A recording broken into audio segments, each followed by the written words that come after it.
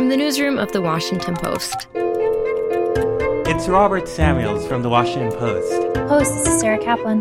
Hi, this is Elahe Azadi with The Washington Post. This is Post Reports. I'm Lina Mohammed in for Martine Powers. It's Monday, March 22nd. Today, the AstraZeneca vaccine's trial in the U.S., plus Google's faltering efforts to work with historically Black universities. A fourth vaccine in the United States, developed by the University of Oxford and the pharmaceutical company AstraZeneca, reported results from a long-anticipated large trial with more than 30,000 people, and they found that it was very effective at preventing illness overall, 79% effective and completely effective against severe cases of disease. Carolyn Johnson is a science reporter for The Post. This was kind of a very big event for this company and for the world because this vaccine is inexpensive, easy to transport, and having another large randomized trial kind of clearly showing whether that it does work very well will just help increase its uptake and use everywhere. The goal right now is really to end the crisis phase of the pandemic when people are sick, becoming very sick, overwhelming hospitals, and potentially dying. All the vaccines look extremely effective against that outcome. And so there's been like a message not to shop around and to get whatever vaccine you can get as soon as you can, because we're still really constrained by supply in the United States, even though the vaccine supply is increasing.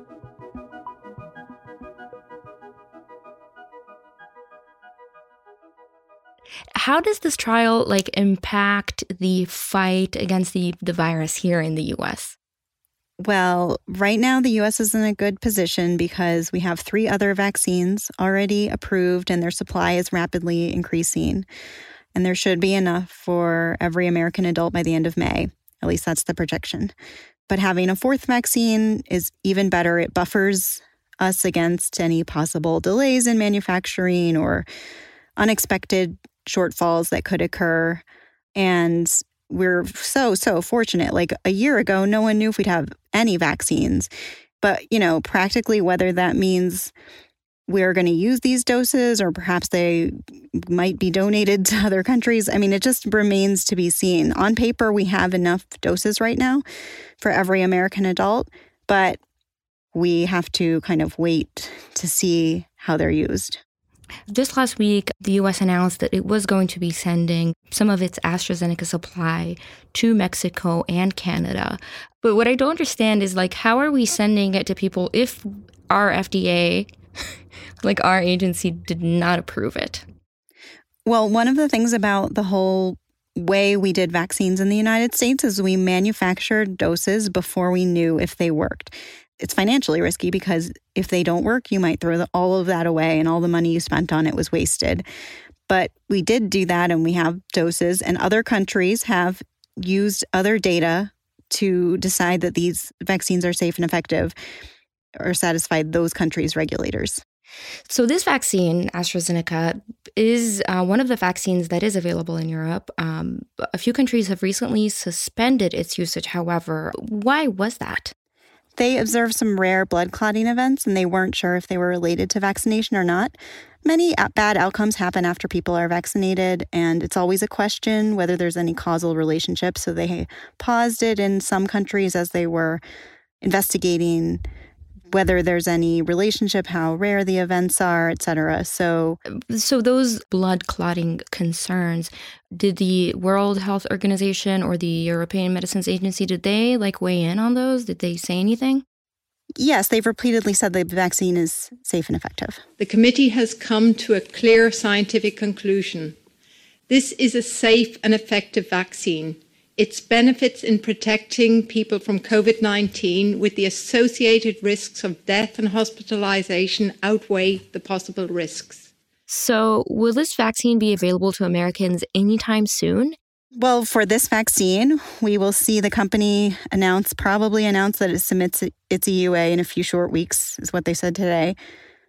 There will be an FDA advisory committee meeting, which is a full-day event where people go through the data exhaustively and decide whether it's safe and effective, vote to recommend it or not, and then the FDA decides, usually within a day, whether or not it meets the criteria for authorization. And then we'll have a really interesting question about how it's used or if it's used in the United States. There's just a lot of speculation swirling about it because we have 3 vaccines already with a lot of supply. And are we going to need this vaccine? Could it be countries that have given far fewer vaccines? These are all kind of questions we'll probably see debated. All of the vaccines are really critical tools for getting back to normal if we can get there. So what we need is to vaccinate as many people as possible, and having another supplier is really good for the US. It's really good for the world because we often think about it in the narrow constraint of America, but there are many other countries out there, and this is a highly contagious virus, so we need to broaden immunity in the whole world. So having another cheap, widely available vaccine in our arsenal is going to be really great.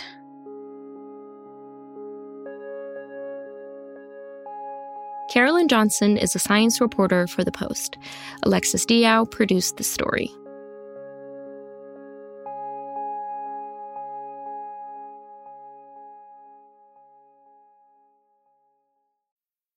I'm Alex Schwartz. I'm Nomi Fry. I'm Vincent Cunningham, and this is Critics at Large, a New Yorker podcast for the culturally curious. Each week, we're going to talk about a big idea that's showing up across the cultural landscape, and we'll trace it through all the mediums we love: books, movies, television, music, art. And I always want to talk about celebrity gossip, too. Of course. We hope you'll join us for new episodes each Thursday. Follow Critics at Large today, wherever you get podcasts. So I've been covering race in Silicon Valley for more than a decade, and I had always assumed that tech company outreach efforts to HBCUs was sort of diversity 101. Natasha Tiku writes about tech culture for The Post. She thought recruiting students from historically Black colleges and universities would be a no-brainer, especially for tech companies trying to diversify their workforce. Why wouldn't you? It's so obvious, here you're guaranteed to get, these really talented Black graduates. But according to Google's diversity reports, only 2% of their technical workers are Black.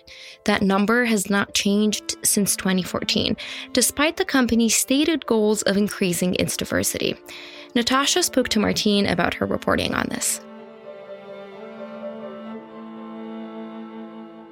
I started focusing on Google in particular after a tweet storm that went viral from one of their recruiters, April Christina Curley, who talked about her experiences with bias behind the scenes and her efforts to diversify the pool of technical talent at Google. My name is April Christina Curley, and I am from Columbia, Maryland. I am a teacher by trade and somehow found my career path in tech, where I was at Google for the past 6 years, exclusively working with historically Black colleges and universities. I learned very quickly that there hadn't been a ton of diversity initiatives with the company when it comes to specifically working with historically Black colleges and universities. And when I had been talking to HBCU professors, they often mentioned that Google was a bit ahead of the curve in reaching out to these students. So I was trying to find out in my research, what is the gap between Google having this great reputation, starting early, and then some of these internal biases that I started to hear more about as I reached out to Google employees and recruiters. When I joined, I knew that was obviously a gap that needed to be filled in.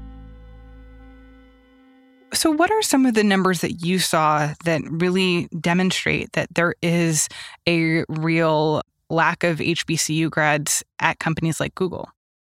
In the course of reporting, one document I came across was called Project Bison, and that's named after the mascot for Howard University. And it was a plan to try to kind of change the curriculum at HBCUs, not only at Howard, but they had plans to change it kind of across the board, the computer science curriculum. And in that document, it noted that in Google's history, it had never hired an HBCU computer science grad into an entry-level software role. And I should say, so this is from 2013. At this point, Google is like well into its second decade. It's like a 15-year-old company. And, the data point isn't presented as, this is something that is wrong with Google. It's presented as a flaw in the HBCU curriculum. But how is this reality behind the scenes different from the image that a lot of tech companies are trying to portray, or even Google specifically? Tech companies like Google, Facebook, et cetera, started releasing their gender and race breakdown of their workforces. This is after years of, in many cases, fighting against requests to have that information be public. And we saw a very alarming lack of racial diversity, especially in their engineering departments. One of the things we noticed on our end was that when students who were attending HBCUs would apply to Google, the screeners who had the authority and the right to read over a resume and either reject it immediately or move it forward. Oftentimes, these screeners would reject students with, a university or college name that they didn't recognize. And in Google's case, as part of their first diversity report, they mentioned their partnerships with HBCUs.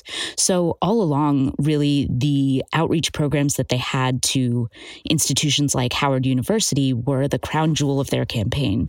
It really helped kind of cement Google's reputation as a leader within Silicon Valley of efforts to close the race gap. Well, so if there was this very public campaign for Google to partner with Howard to talk about its relationship with HBCUs, then why is there this huge gap between what that partnership was supposed to be and how it is actually played out?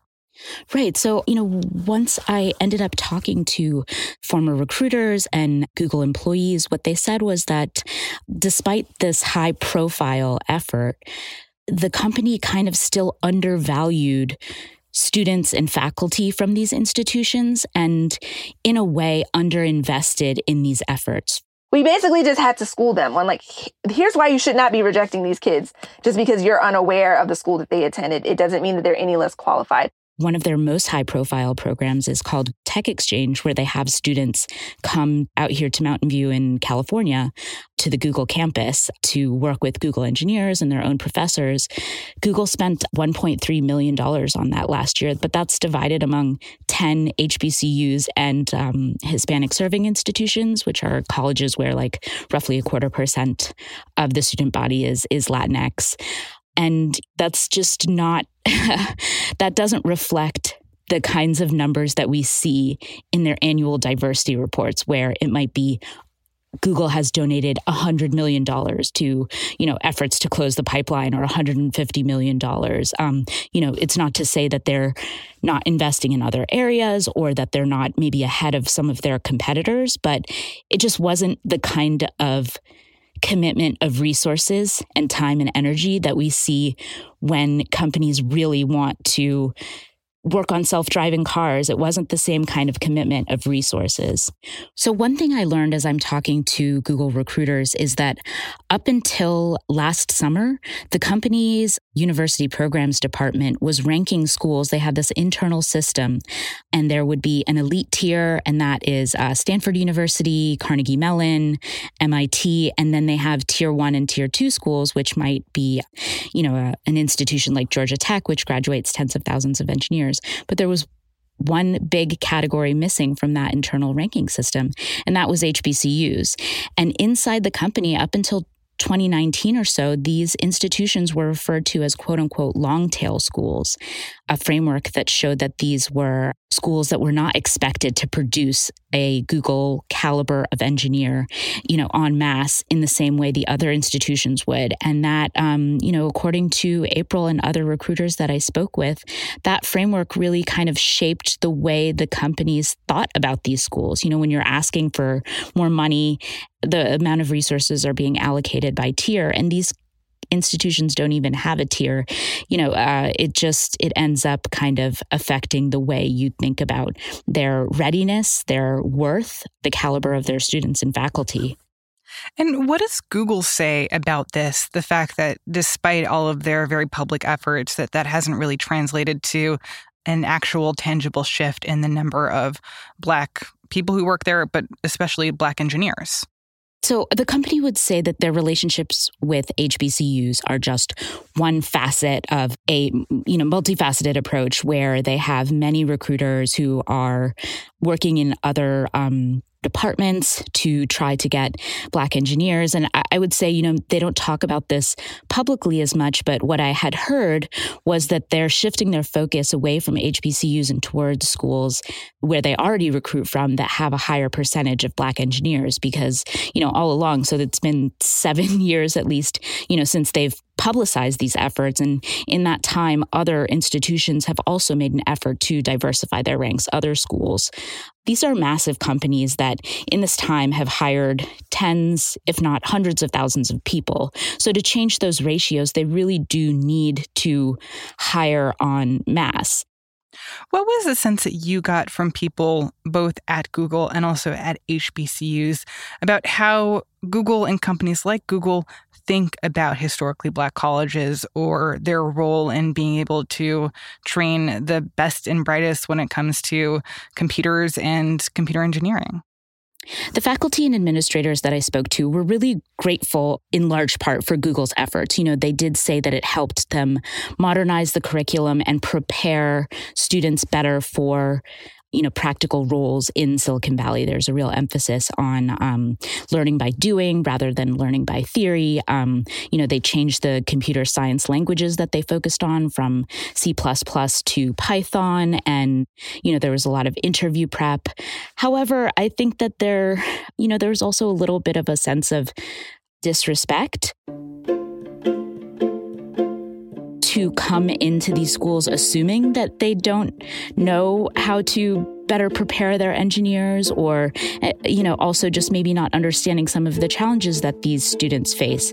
That is a question of resources and the size of a college's endowment and the fact that, some students might be coming in and learning computer science for the first time in their freshman year. And, that shouldn't eliminate someone from a chance to join an industry that's like, the biggest money-making opportunity in America right now, like the most promising sector. And I think that they are, kind of trying to learn from each other, both the schools and the tech companies.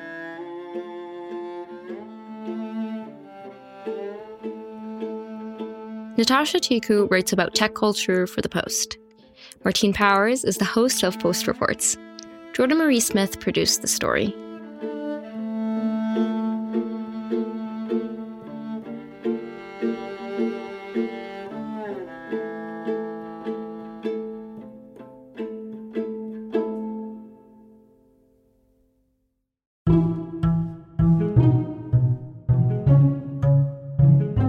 That's it for Post Reports. Thank you for listening.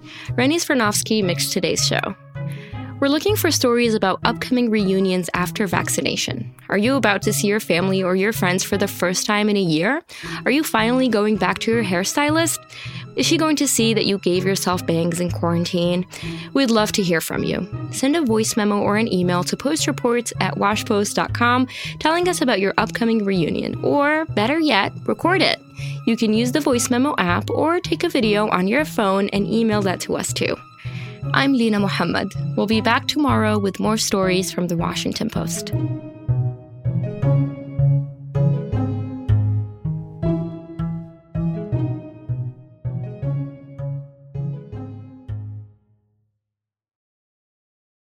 Hey, this is Christina Quinn. I'm the host of Try This, The Washington Post's new series of audio courses. The idea behind Try This is to become better functioning humans without having to comb the internet for countless hours. In our first course, we learned how to sleep better. Now, we're going to learn how to make our friendships stronger. I'll offer expert tips that are doable, and I'll keep it short. So let's do this. Class is in session. Find Try This from The Washington Post wherever you listen.